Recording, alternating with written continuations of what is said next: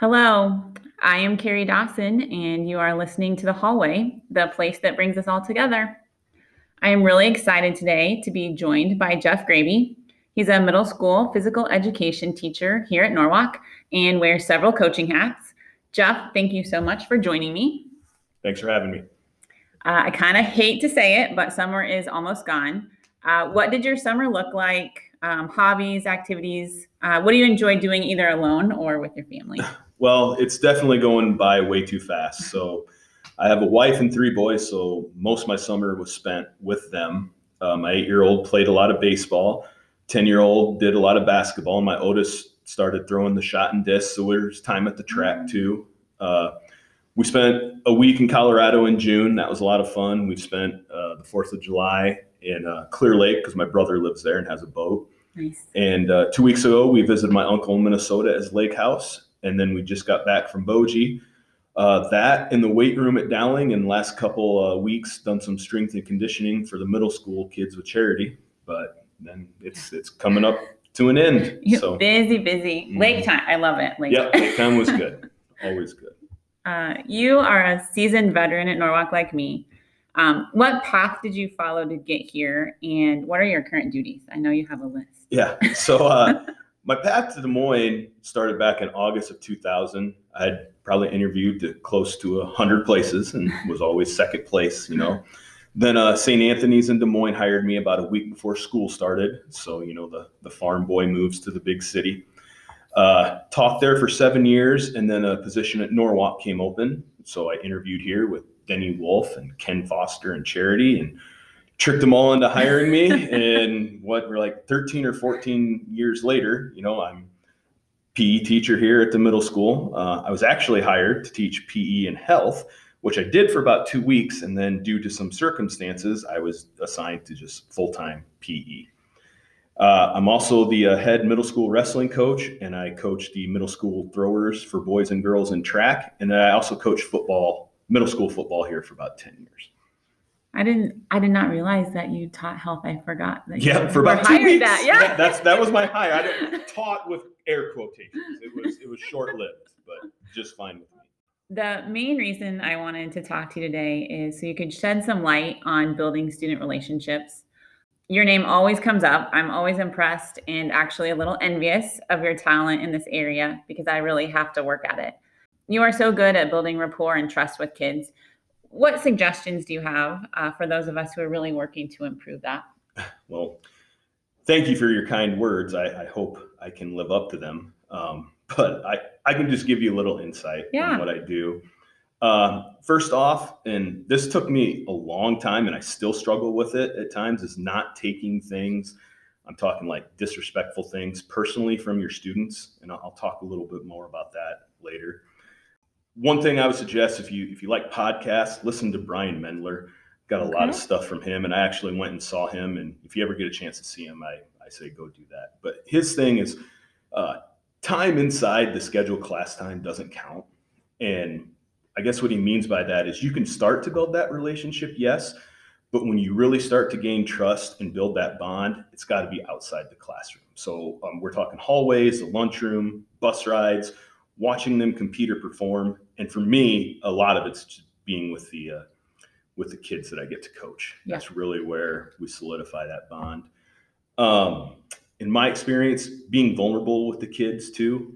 Some of the toughest kids I've ever had to work with, we didn't break down that wall till we yelled at each other. And I know that sounds bad, but I'm being totally honest. I can think of one student in particular where she was not behaving very well, and I pulled her in the hallway for a private convo, and we had quite the heated verbal exchange. I didn't feel I got anywhere with her. I see her the next day, and she greets me with a big smile and hello, and I'm like, what am I missing here? And was she perfect after that? No, but I could usually redirect her without incident. And I had another kid, very similar, and this was a few years ago. We butted heads when he was in 6th grade, 7th grade year starts, same thing. Sometimes it was even worse, and I actually had to kick him off the football team. And we're having wrestling signups during TA. So TA, that marks my age right there. Yeah. Warrior time now, right? TA, Warrior time. Yeah, exactly. So he walks in the gym, and I couldn't believe it. So I snagged him a little later in that week in the hallway, and I said, just so we're on the same page, I'm the wrestling coach, right? And the expectation will be very similar to football. And he says, yeah, I know. And I was like, okay, either this kid's a glutton for punishment, or it was kind of an aha moment, as he doesn't care what type of attention, negative or positive, that he's getting from me.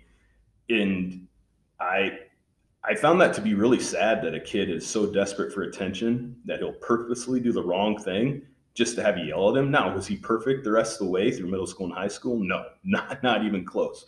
But he stayed out for wrestling, and he graduated. I mean, I guess small victories. Lastly, just talking to kids and finding what interests them. I really like to tease and use sarcasm, but those are things I don't really use until I build up some type of rapport. Yeah. You know who you can do that with. Exactly. Yeah. Humble brag, I got pretty good at reading people's body language playing Texas Hold'em back when I was younger. A person's eyes will tell you a lot, which really came in handy when they're wearing masks this past year. But if you can tell a student struggling, I say talk to them privately for a minute, just pull them aside. And another big Mendler thing is private, not public. Mm-hmm. Two important things that you want to keep in mind is you don't always have to solve the problem for them. Just seek to understand, right? Wink, wink. Yeah, right. Have it. Mm-hmm. Yeah. And something else that's come across me is be prepared if they drop something on you that maybe you weren't ready or didn't want to necessarily hear. What I mean is they may give you something that as a mandatory reporter, you have to take on to the next, another level of help. Luckily, we got awesome counselors here that have helped, that will help anyone here with Rachel and Sarah. They can step in and put us in the right direction. Yeah, those are all really good. I think that one where you have to be prepared to get something back, because that's hard for me, because I tend to keep that distance. Mm-hmm. And so if I'm really going to build relationships, I have to be willing to listen to that, but also give a little bit. Yep. And so that's hard for me. But I know I've emailed you on several kids. Just, mm-hmm. I'm getting nowhere with this kid. Mm-hmm. What do you got? Mm-hmm. What can you help me with? And I do think coaches and your musical people and show choir have a little bit, a different avenue. It doesn't mean that they're the only ones that can build relationships, but they have an inroad that's nice. And when you talk about seeing the kids, or even just sometimes I'm not able to go to stuff, but I know that they had a concert, or I know they had a meet. Right. And one of those big pieces is I love getting your emails after wrestling meets, because you give us things to chat with kids about, those victories that they've had. Yeah. And that's, I used to only do that sparingly. And then this year I just kind of did it more often, I guess, because I wasn't sure how many opportunities we were going to have. Right. And so, our season was cut in half. I guess I just tried to highlight the kids that would struggle. That way, if a teacher mentioned it to them, that, that positive interaction between them, which for some of my kids is pretty rare, just given their circumstances. But like I said, with COVID, I tried to get a lot of those out, and you're not the only staff member I hear from about them, how they enjoy them. So I try to get that out there for another chance for them to build relationships too. Yeah, I know. We really appreciate it. You mentioned habits a little bit. I think there's more of a push to nurture that social emotional learning of kids. I think this year, even more so after going through those pandemic months. But how do you see Norwalk or maybe other school districts just facilitating that social and emotional learning? I think the 7 habits is definitely a good start, good way to break those walls down. And the thing is at the end of the day, the student's going to choose, who they trust. Yeah. And it's just a really hard thing. I'm just not sure it can be taught.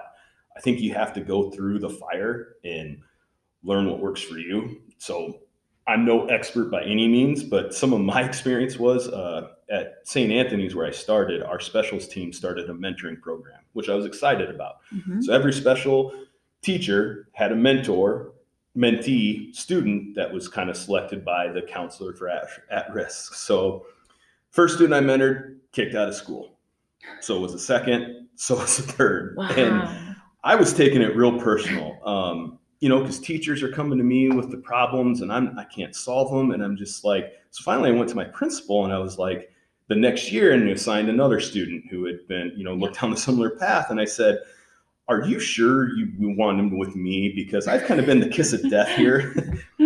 And my principal said, he said, each of those boys said the only bright spot at their time at school was in your class or with them. So your responsibility is not to build the relationship with the other teachers. You can only control what happens in your classroom. So I think what that kind of taught me was I've got to find what works for me and not let the opinions, feelings, relationship of your coworkers, your friends too, right? Their relationship with a student influence your relationship with that student. That's a great advice. Yeah. Another great read if you're looking for something is Nice Bike. It just has a lot of like little ways this guy made connections through his career. So I'll have to check that out. Thank you, Jeff. I really appreciate you taking the time to sit down today, giving me some new insights as we start the new year. Just, I'm coming into a new building. So I do think you get the benefit. Sometimes it's a struggle, I know, of seeing the kids 6, 7, 8. You may not have them every year in your class, but they're in your building. We're in the same gym. And I think sometimes as 8th grade teachers, we'll make a comment and a teacher will say, oh, but you don't know how much they've grown since 6th grade. We don't know kind of all that journey. For sure. And then we don't get to see them. Once they go to high school, we just don't get to see them unless you run into them. Fairway. I love going to Fairway and seeing some of those kids because for sure. they're happy to see me. And I was like, wow, you were never happy to see me. Exactly. So you just never know. So yeah. Well, we only have a couple weeks left and then we'll be back at it full time. Back at it. Thank you so much. You bet. Thanks for having me, Carrie. Jeff mentioned Brian Mendler and the book Nice Bike. I have added links for both of them in the episode description. Please join me next time on The Hallway, the place where we solve all the world's problems. Find me on Twitter at thehallway6. Email me at thelonghallway@yahoo.com, or literally find me in the hallway. See you soon.